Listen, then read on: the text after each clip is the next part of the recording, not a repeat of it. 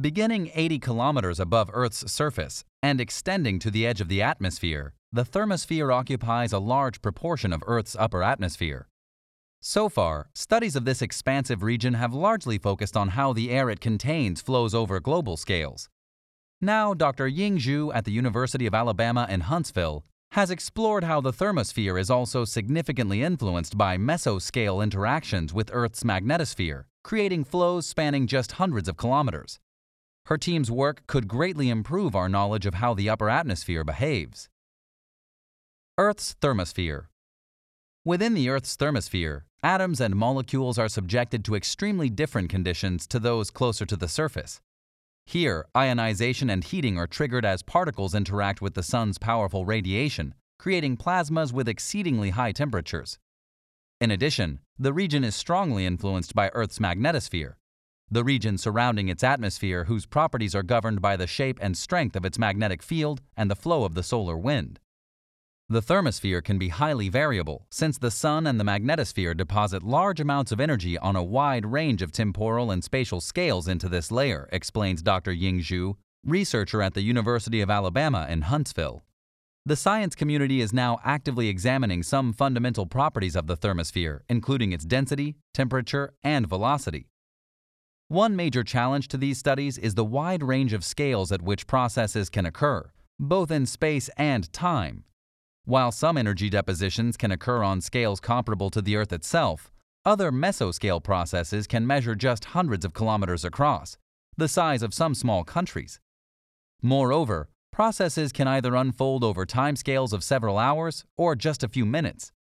The nature of these depositions is particularly important to consider during geomagnetic storms and substorms. Storms are major disturbances that occur when there is a very efficient exchange of energy from the solar wind into the magnetosphere. They inject energy into the thermosphere across a broad range of latitudes and last for several days, creating the well-known natural light displays known as the aurora borealis in the northern hemisphere and aurora australis in the south. Substorms are also disruptions in the Earth's magnetosphere, but they're much briefer and release less energy than storms. Both storms and substorms cause extra drag on satellites in low Earth orbit, modify the path of radio signals, disrupt navigation systems, and create harmful geomagnetic-induced currents in the power grid and pipelines. Such storms and substorms can lead to features including fleeting surges and streams of particles, as well as longer-lived arcs of auroras. However, one particular aspect of these features has remained notably unexplored until now. Considering global circulations. So far, studies of winds in the thermosphere have been dominated by the exploration of global-scale circulations. Researchers have drawn their conclusions using satellite and ground-based observations of how these large-scale airflows are altered during different levels of geomagnetic activity, revealing characteristic patterns in their intensification. However, Dr. Zhu argues that this picture does not tell the whole story. Rather, it downplays the full influence of the magnetosphere as it interacts with the thermosphere, generating far more localized winds at high latitudes. As Dr. Zhu explains, the oversight means that previous studies have left a significant gap in our knowledge of the thermosphere.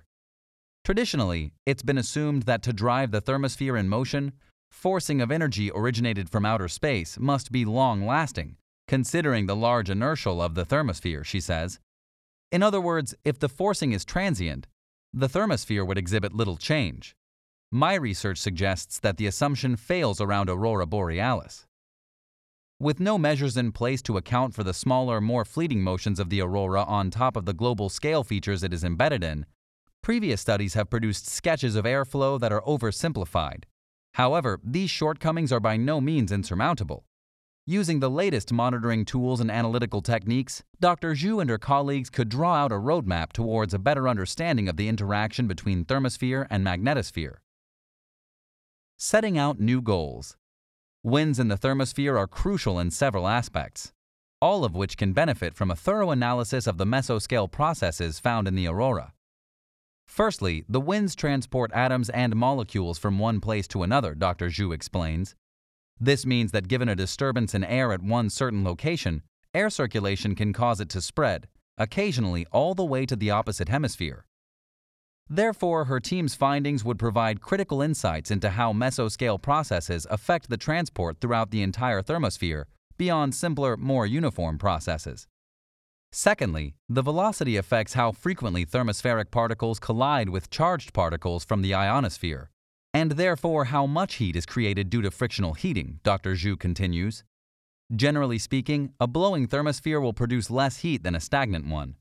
While temperatures in the thermosphere can reach up to 1700 degrees Celsius, they're known to fluctuate widely with the sun's activity, which varies the amount of energy transferred into the magnetosphere. Therefore, the team's studies could explain more accurately how these variations will unfold. Having identified each of these aspects, Dr. Zhu and her colleagues next set out several objectives to determine how mesoscale winds are associated with different types of features in the aurora and how their occurrence and properties can change. The first of these objectives involved measuring how mesoscale winds are distributed around longer-lived auroral arcs on hour-long timescales, while the second considered how winds evolve and distribute around more transient arcs.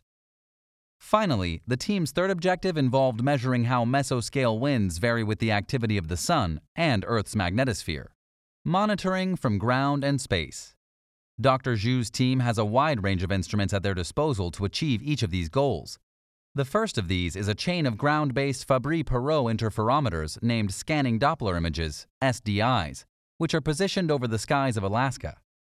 By continually monitoring thermospheric wind speeds in this region, these interferometers can produce mosaics of wind disturbances induced by the aurora at varying times.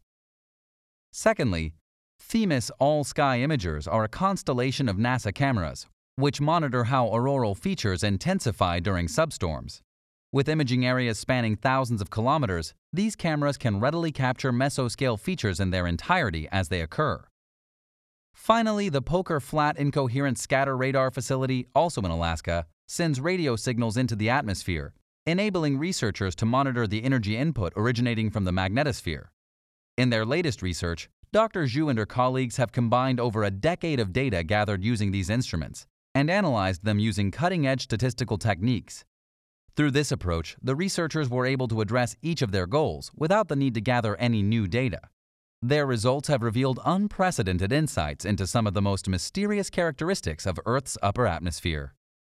Revealing mesoscale winds. As Dr. Zhu describes, the researchers have now clearly demonstrated how the thermosphere's behavior is influenced by mesoscale processes. When auroras occur, the thermosphere responsively adjusts, she says. Within 20 minutes, the thermosphere velocity field can exhibit spatial structures that mimic the forms and evolution of the auroras. Such results suggest that one should not treat the thermosphere as a slowly varying and spatially smooth fluid. Instead, the thermosphere is dynamic and structured. This crucial result has led the team to make key discoveries in their following projects. Firstly, they've shown that substorms can significantly alter wind circulation in the polar thermosphere, altering flow speeds by as much as 200 meters per second. Secondly, they've provided new insights into the formation of a wide ribbon of hot plasma found in the thermosphere, which flows as rapidly as 6 kilometers per second. Named Steve, this feature was first spotted in a citizen science project in 2016 and has widely mystified researchers since. Together, these results provide corrections to a variety of long-standing misconceptions, which assume that winds in the thermosphere are only relevant on global scales. By considering how mesoscale winds are also driven by magnetospheric interactions with widely differing sizes and strengths, researchers could gain a far better understanding of the thermosphere as a whole. A new understanding of the thermosphere. As well as improving our understanding of a large proportion of Earth's upper atmosphere, the findings of Dr. Zhu and her colleagues could shed new light on the surroundings of the many satellites that occupy the thermosphere. These include the International Space Station, ISS, as well as many other spacecraft in low Earth orbit, which provide crucial infrastructures for global communication systems. Therefore, the team's results could lead to better predictions of the environments surrounding these satellites and how their operation could be affected.